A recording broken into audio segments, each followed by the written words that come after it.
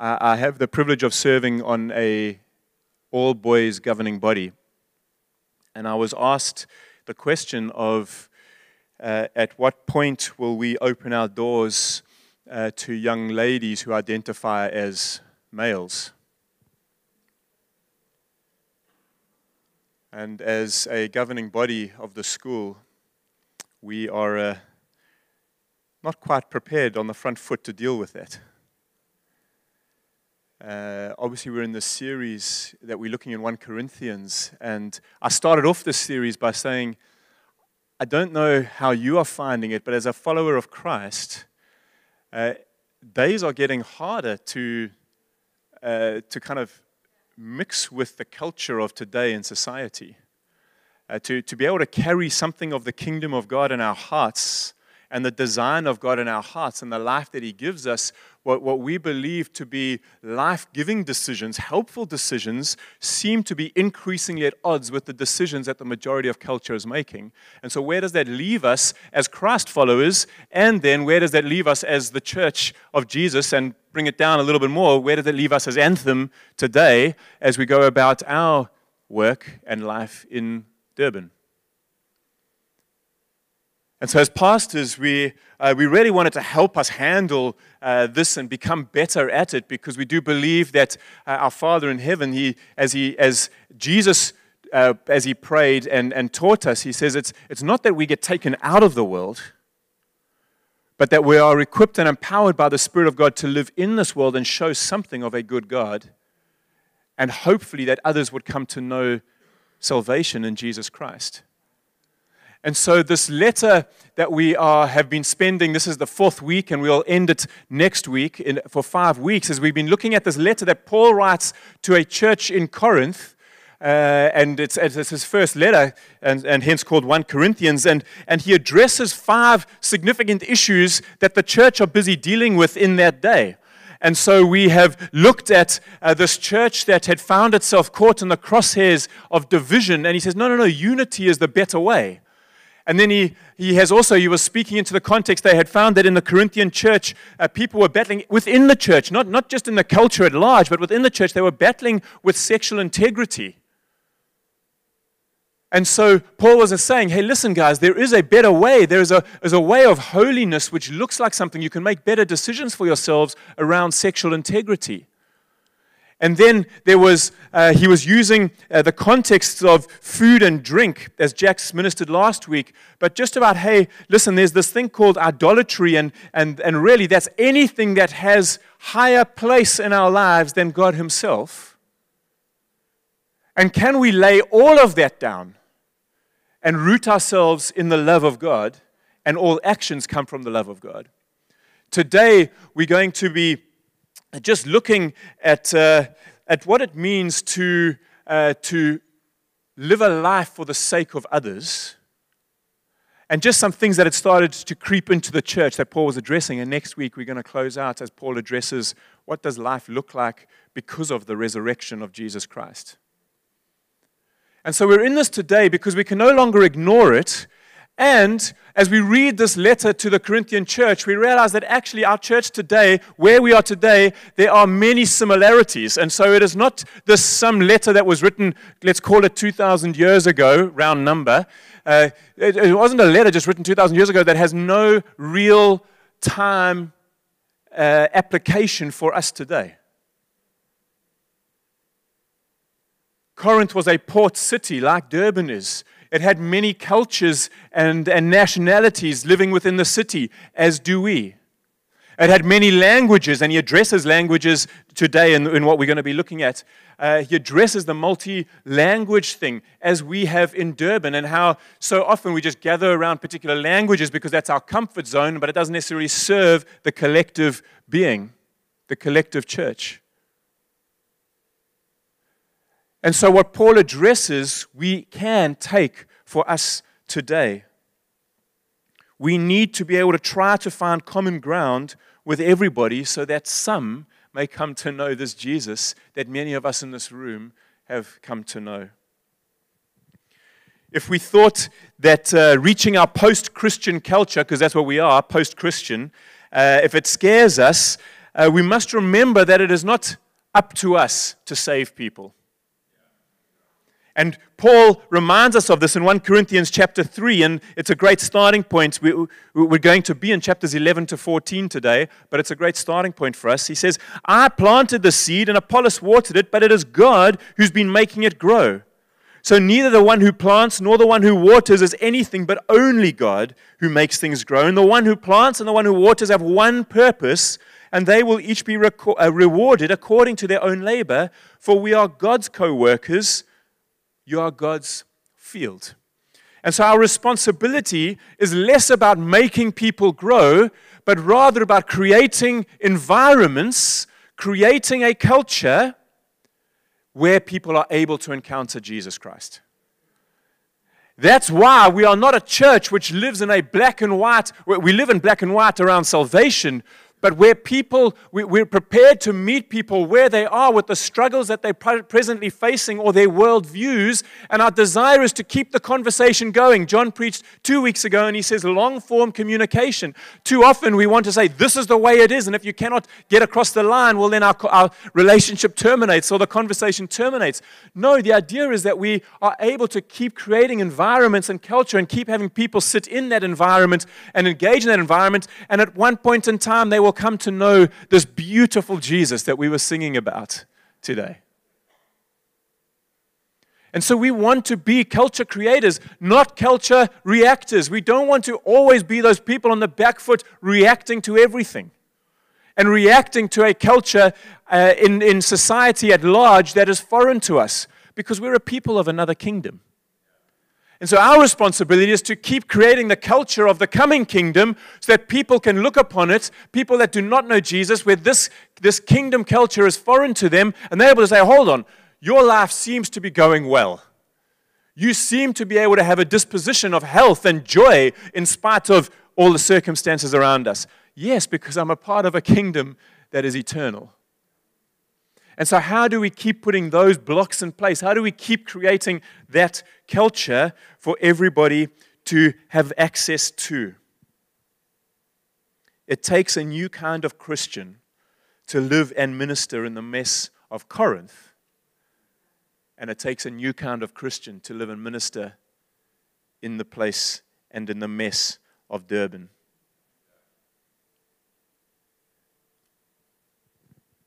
1 Corinthians chapter 1, verses 1 to 2 says this: Paul, called to be an apostle of Christ Jesus by the will of God, and our brother Sosthenes, to the church of God in Corinth, to those sanctified in Christ Jesus and called to be his holy people, together with all those everywhere who call on the name of our Lord Jesus Christ, their Lord and ours. And so again, I present today the scriptures written to Corinth and to all of us everywhere who call on the name of the Lord Jesus. That is why we can listen today. And what Paul does in chapters 11 to 14 is he addresses specifically this thing of the church in their gathered space. So pretty much like today. This is not the only form the church gathers in, but it is a predominant form that we gather in. And so he's addressing this gathering, because what was taking place in Corinth at the time was, to understand the context, it wasn't a few hundred people in a room. A lot of them were kind of more house churches. So let's call it 10 to 20 to maybe 30 people in a house. And what was taking place was somebody would come forward with a prophetic word, but while they're going, someone else thought they had a prophetic word that was better than that. And so they would just shout out over that person. And then somebody would start singing because they wanted to shut up both the prophets. And then while someone's singing, somebody thought that they had a teaching, because we all want to give our teaching and our latest revelation of Jesus from the scriptures. And so somebody started speaking, and when that got on a little bit long, somebody else just jumped in and decided to give theirs. And there was just no order in the gathered church. And Paul's like, whoa, guys. I'm so grateful you're all hearing from God. I'm so grateful you've all got a song in your heart. I'm so grateful that you have revelation from the scriptures. That's all good. But the way you are acting together is not helpful. Can I just put some things in place so that we can be helpful in our gathered space as a church? This is what he does. And so Paul is saying and he addresses people and he says, you guys are all wanting, there's a moment where people are talking in tongues, and which is a heavenly language, and we'll get to that a little bit later, but it's not, we don't understand that language. And so when people are praying in tongues in a corporate gathered space, we know that God is present, but we don't know what he's saying unless there's someone to interpret. And so there's this moment going, and Paul is trying to say to them, listen, guys, I'm a big fan of powerful experiences and prayer and worship, but when it distracts or freaks other people out, can we just stop it? Can we prefer others rather than our own spiritual experiences? This is the essence, and we're going to get into it. And so there's three problems that Paul is addressing in this Corinthian church in these chapters, 11 to 14. It seems like he's pretty much been addressing problems since chapter 1, as we've gone through division and unity and sexual integrity and food sacrifice to idols, etc., etc. But today there's three predominant things that he addresses. So we're going to look at the problems. We're going to look at some of the culture, the desired cultural environment that we would like to have, and then we're going to look at the gospel responses and how we can become that. Is that okay? So I'm a systematic kind of guy, and so I like to have the structure and the order. I know it's not great storytelling to have the outline of the story first. I keep getting told that by all the storytellers amongst us, but I'm the one with the microphone, and so I'm telling us this is the structure, and this is what you can expect. We're going to know some problems. We're going to find some desired cultures that we want to, environments that we want to create, and then we're going to know how we're going to do it by the gospel response, how the gospel changes us and transforms us. All right? First one, we just kind of warm up into it and ease in men versus women. Paul goes straight there. We read in 1 Corinthians chapter 11, from verses 3 to 16, I'm not going to bring up the whole text on the screen because you'll just be reading pretty much all day. I'm just going to bold verses 10 to 12, but here's the context. And some of you that will know this letter, I'm going to paraphrase it, but there seems to be this tussle between men and women and who's the head of the home, and there seems to be some women that are rising up and saying, I'm not going to submit to the head of the home, and then there's men trying to force themselves over, and so Paul is kind of addressing this, and he's saying, hey, listen, guys, listen.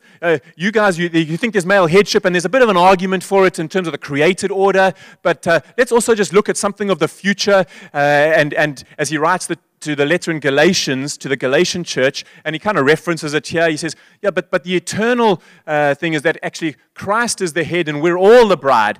And so are we still going to have headship when it comes to that moment of our eternal reality? And so we're somewhere in between Genesis and Revelation. We're in that, and so how do we grapple with all of that? He says, but this, and then and so he's trying to calm down the argument and bring sense. And then he says this, don't, by the way, read too much into the differences here between men and women. Neither man nor woman can go it alone or claim priority. The first woman came from man, true. But ever since then, every man comes from a woman. And since virtually everything comes from God anyway, let's quit going through these who's first routines. This is the Message version, and so it's Eugene Peterson who's translated the scriptures. That's why the language may sound a little bit not familiar to you if you don't read the Message translation. But I chose it because I just like the way that he put it here. It's the essence of what Paul is saying, whether you read it in the ESV or the NIV, it doesn't really matter. This is what he's saying. He's saying, guys, listen, we've all got our opinions on things. But let's just remember that men and women, we cannot go it alone. So can we just stop fighting? And by the way, Christ is the head of the church. And so can we all just surrender to Jesus?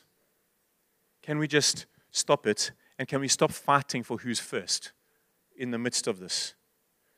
And so he's addressing this problem. And so our desired cultural environment here at Anthem is the coming kingdom of God.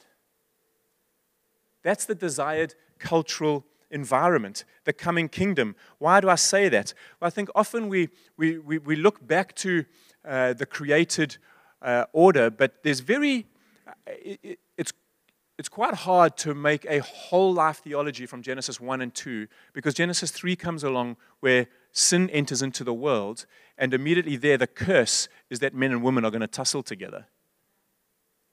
And so what we rather look at is Jesus has come to save us, and we are not here to kind of redeem all of culture presently. We're here to represent a whole other culture, the kingdom of God. And so as a gathered people, we're not to just reform and reflect a culture that's outside of us in our gathered state. We are to be something wholly other.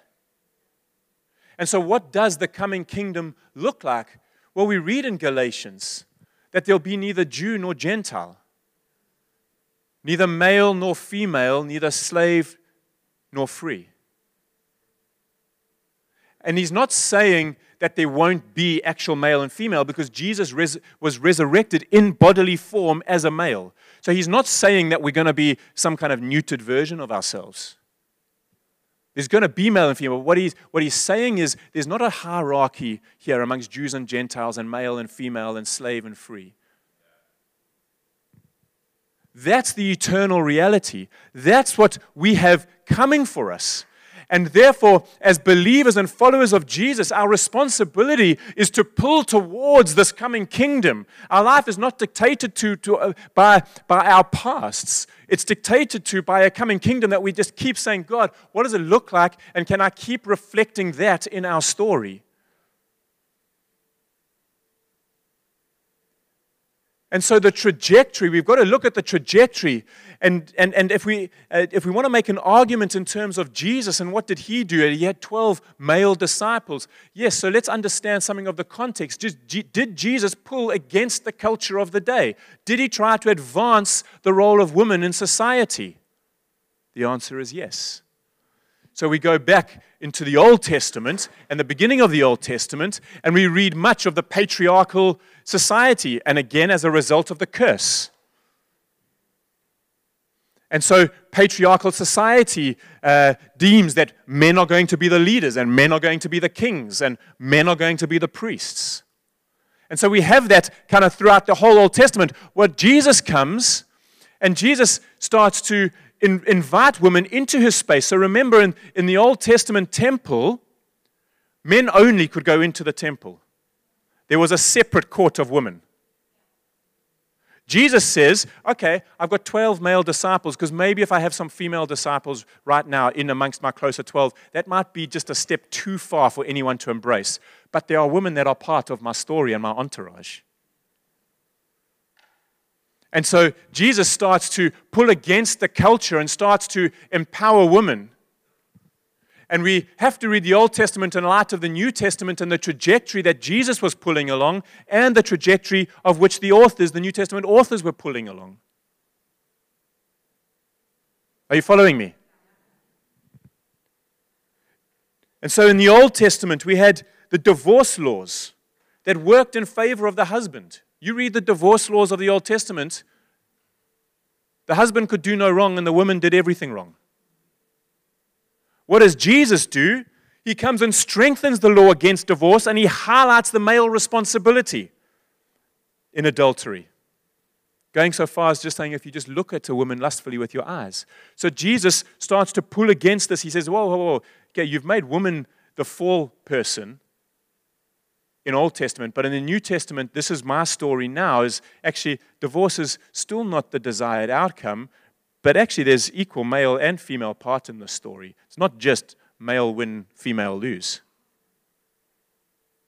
And then he starts to move it again forward, and then we see at Pentecost, the prophetic spirit was poured out on men and women. If God desired that only men were to be in the temple and only men were to lead and only men were to rule, why be so cruel as to pour the Spirit of God? Why empower women with a heavenly story if they're to be restricted and limited? And so we see the Spirit of God is poured out on men and women, and then we see the end. So this big word eschatologically, that basically just means the end times. Which means when the coming kingdom is fully here, there's neither male nor female. And so if we look at the trajectory of humanity as led by Jesus and the Spirit of God, we see where we're heading. And so Paul is bringing this in, and he's saying, you men and women, you're fighting in the church, in this gathered space, in this community. Guys, listen, Christ is the head. Let's stop fighting with one another. Let's stop trying to fight for headship. The Spirit of God has come upon some for leadership, and the Spirit of God does that in both male and female. Can we have our eyes open to recognize that? Can we be a coming kingdom community, not just a community reacting to common day society?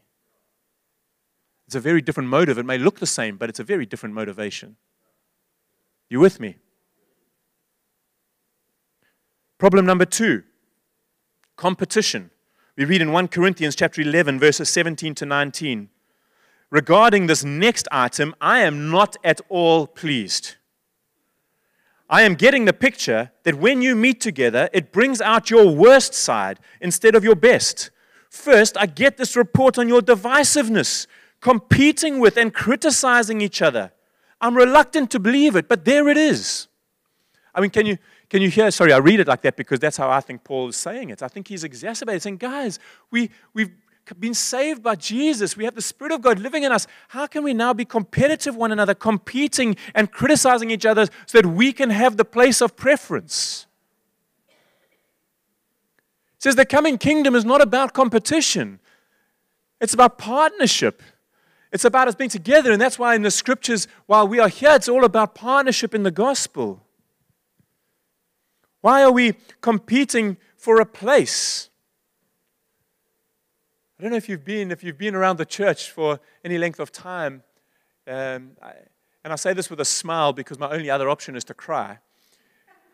And so I'm not mocking it because it's a sad reality of it, but have you ever been in a public prayer meeting where someone takes that as their opportunity to pray their sermon? Because they want to be seen to, like, I've got something. We're going to see the gospel response just now, but everybody's got something. Because we are uniquely and beautifully and fearfully and wonderfully made in the image of God, each one of us, and then empowered by the Spirit. Each of us has something. We do not need to compete with one another. And we don't need to criticize one another to have our voice heard. That is not our culture. It's not our culture. We don't have you ever heard of the tall poppy syndrome? And basically the tall poppy syndrome is this, that in a society, if anybody starts to get a bit of profile, people want to pull them back. Because people live in a finite world where they think, well, if he's got more profile, it means I've got less. As opposed to us continually growing in God and our stories. We don't serve a finite God, we serve an infinite God. And therefore, it's our responsibility, all of us, to keep maturing, all of us to keep growing, all of us to keep being more glorious, shining more gloriously. It should be our responsibility, the coming kingdom, that culture looks like this. It looks like us celebrating another person getting influence and profile for the sake of God's kingdom. Not pulling people backwards because we are in competition with one another. And so our desired cultural environment is this: wells, not fences. Wells, not fences. Dr. Sheila Pritchard tells a story of visiting an Australian outback cattle ranch and was intrigued by the seemingly endless miles of farming country with no sign of any fences. And went to ask the rancher, how do you keep track of your cattle? And the rancher replied, oh, that's no problem. Out here we dig wells instead of building fences. The implication, I hope, is obvious that there's no need to fence cattle in when they are highly motivated to stay within the range of water, their most important source of life. And so our environment is wells and not fences. Can we keep making our own personal story a well that people want to drink from, not have to keep saying, hey, listen, if you get a little bit closer, or if you take a little bit more land, I've got to keep pushing my fence there because there's only so much land and power and influence. And if you come as another worship leader into my story, that means that I've now got to split my time 1 in 5 weeks, not 1 in 4 weeks. Maybe I don't want you around. Or another preacher, maybe I don't want you around. Because then I'm only in the pulpit once every 3 weeks. Not, you get the story. And I'm using the gathered context and these gifts. There's far more gifts than that, and we're going to get into those gifts in a bit. I love this. Paul Hibbert, in his 1978 paper, Conversion, Culture, and Cognitive Categories. Sorry, it's all very academic. But he writes something along the lines of this, that true Christianity is a centered rather than a bounded set. So effectively what he's saying is our Christianity is centered on Christ. It's not bounded by a set of rules. So the Old Testament was bounded by a set of rules. Do this, don't do this, do this, don't do this. Jesus came, tore the curtain, tore all of that, and says, actually just follow me. And so what keeps us holy and what keeps us moving towards holiness is that we're centered on Jesus, not a list of rules of do's and don'ts. And so when we come into this environment of competition, I want to drink from your well. Maybe you are sparkling strawberry water.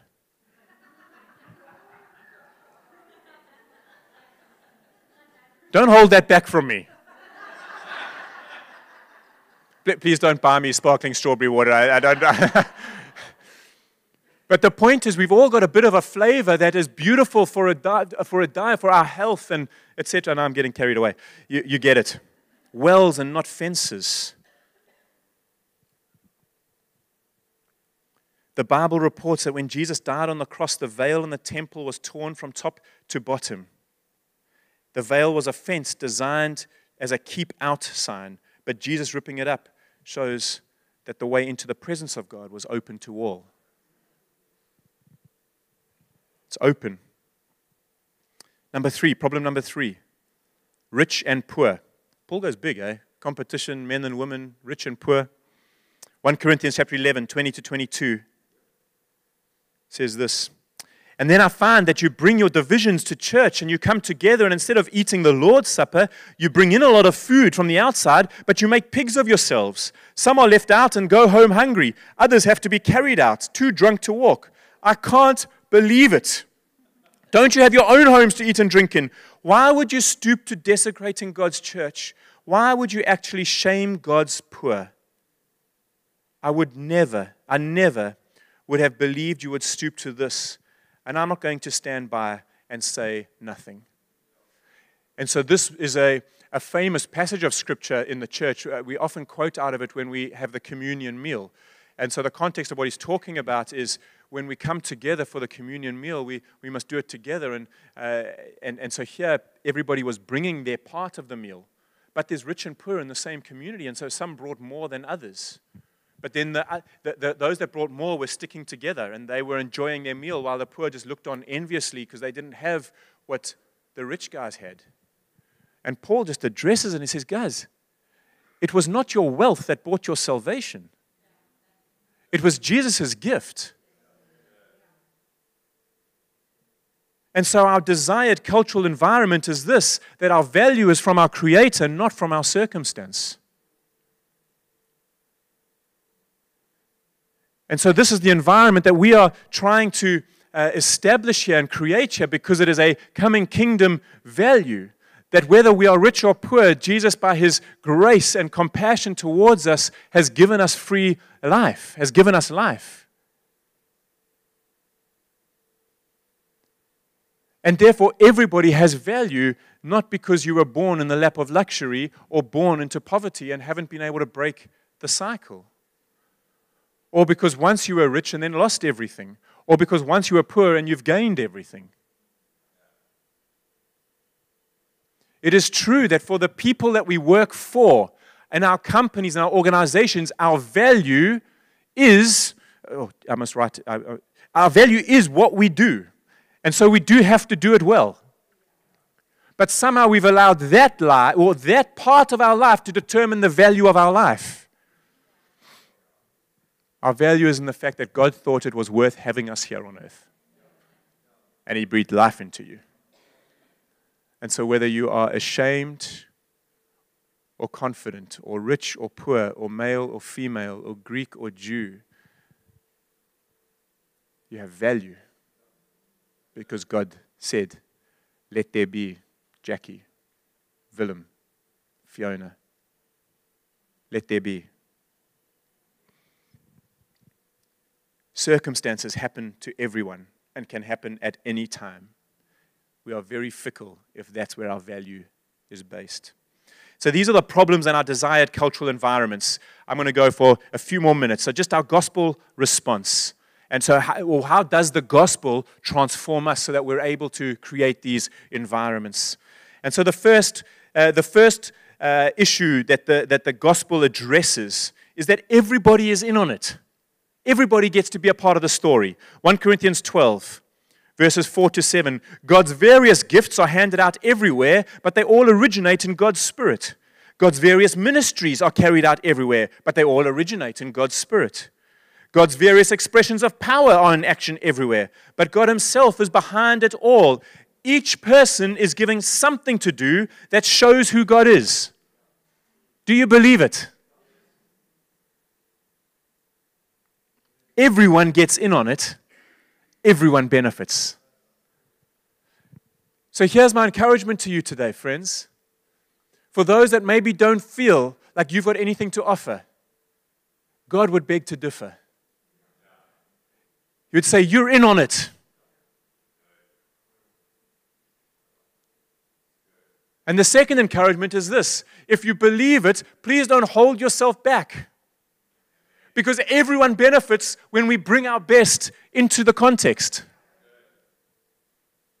You being the best you, empowered by the Spirit of God, is good and helpful and beautiful because God said it would be and thought it was worth creating you. You do not have to fight for your place here in Anthem. We are fighting for you. We want to keep maturing, and just as a baby can't walk, it has legs, but it can't walk. Our desire is that a baby would learn to use its legs, get stronger, and start to walk. And so our desire as Anthem is that we've got some gifts here that are like a baby, and maybe you're not using them yet, but our desire is that you would not remain in that place. Our desire is that you would start to use them. This is personal confession here. I love watching dancers who have mastered what they do. Their ability to move their body in sync, in rhythm, with strength and with style is attractive. It's like that's beautiful to watch. And I think if the church can start to move its body in sync with strength and with style, it becomes very attractive to people that are living in a foreign culture. Everybody's in on it, and everyone benefits. So how practically do we help you if you're feeling maybe like you're that baby leg, or you're not even sure which part of the baby you are, but you want to mature? We got something to help you just take your first step. And so if you get onto our Anthem website, anthem.org.za, you'll see a family tab. Click on the family tab, and then you'll see starting point under that. Click on that, and it'll take you to our growth track manual. And part of that growth track manual is a tool which just asks you a bunch of questions. And it starts to help shape you into, this is something that God has gifted me in. Listen, no amount of questions on a piece of paper or digitally can actually determine that. But it helps point you in a direction. Once you've done that, you can sit with one of the pastors, you can sit with one of the life group leaders, you can sit with one of your friends and say, hey, listen, that's what's kind of come out. Have you noticed that in me? How can I help shape this? How can I help present it? How can we help use this within the Anthem context that we can be a body in sync with strength? And style. Style is very important. Anthem.org.za, family, starting point, growth track manual. That's your link. All right. So everyone has something. Secondly, just within this gospel response of everyone's in on it, is that as a community, we are a new creation. We're not just the sum of individual parts. We are a new creation, the bride of Christ. We are one creation, one new body, all together, not a sum of our parts. 1 Corinthians 12:12-13 says this, by means of his one Spirit, we all said goodbye to our partial and our piecemeal lives. We each used to independently call our own shots, but then we entered into a large and integrated life. The old labels we once used to identify ourselves, labels like Jew or Greek or slave or free, they're no longer useful. We need something larger, more comprehensive. This is God's desire for us, that we understand that we are a new creation as a community. I'm going to keep us moving. And then just the third point within this, that everybody's got something, everybody's in on it, is that our significance stems from what we are a part of, not of who we are individually. 1 Corinthians 12, verses 19 and 20. But I also want you to think about how this keeps your significance from getting blown up into self-importance. I read this to the teaching team on Wednesday as we were preparing this, and they didn't know I was reading scripture. And they said, oh, Rich, jeepers, that's a bit hard. Oh, okay. It's good. At least I'm glad that Paul is writing it and Eugene Peterson's interpreting it, and I just get to write it. I just get to read out what the scriptures say. But he's going after it. He's saying, hey, guys, can you take this seriously? Let's not blow up into self-importance, for no matter how significant you are, it is only because of what you are a part of. I love this. An enormous eye or a gigantic hand wouldn't be a body, but a monster. I love that. Our desire here in our culture and what we're trying to create is that we're not a platform church. Yes, God gives teachers so that we can be equipped for the sake of the ministry, but this is not Richard and Jackie's church, or Richard and Jackie and John and Nix's church. We are a community. I am part of Anthem, a partner in the gospel before I am the senior pastor of this church. I am a follower of Jesus before I am a partner in the gospel. I don't want to be a gigantic eye. I don't want to be a monster. So please don't make me that by the way you treat me or the way you view me. Can we all just appreciate the gifts that God has given, and can we all just bring that out so that we can all be tall poppies?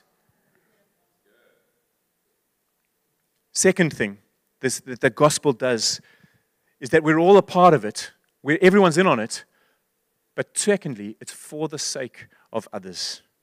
It's for the sake of others. And this is where I'm going to close it off for us. So 1 Corinthians 14, verses 12 says this, since you're so eager to participate in what God is doing, let me read from the beginning. It's not going to be all on the screen. So if you speak in a way that no one can understand, what's the point of opening your mouth? There are many languages in the world, and they all mean something to someone. But if I don't understand the language, it's not going to do me much good. And it's no different with you. Since you're so eager to participate in what God is doing, which is a good thing, why don't you concentrate on doing what helps everyone in the church? What Paul is not saying here is don't pursue the gift of tongues and the public speaking of tongues. He's not saying that. But what he is saying is, can our focus be on helping everyone rather than on us just expressing for our self-importance? If you give a blessing, this is not on the screen, Shady, so don't look for it. You're not going to find it. If you give a blessing using your private prayer language, which no one else understands, how can some outsider who's just shown up and who has no idea what's going on know when to say amen? Your blessing might be beautiful, but you have very effectively cut that person out of it. For the sake of others, do what is helpful for everyone. There is an order here that we practice in our church. Again, because we're not 20 or 30 in a room, but we're a couple hundred in a room, we desire the gifts. And so if you come here in the gathered space and you have a word, you have a tongue, you have a prophetic song, you have an interpretation. We bring that, but we don't just shout it out from where we are because we want to be orderly and helpful. And so we bring it to those that are leading the service because they also have been praying all week for the direction of this service. And so we encourage you to bring it, but we do it in an orderly manner. And so that is our practice. So please do come. Don't think that you don't have permission to release something.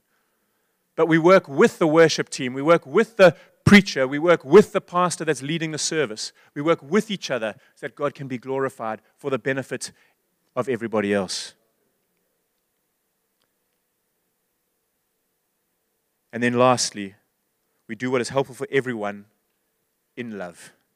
1 Corinthians 13, the famous passage on love.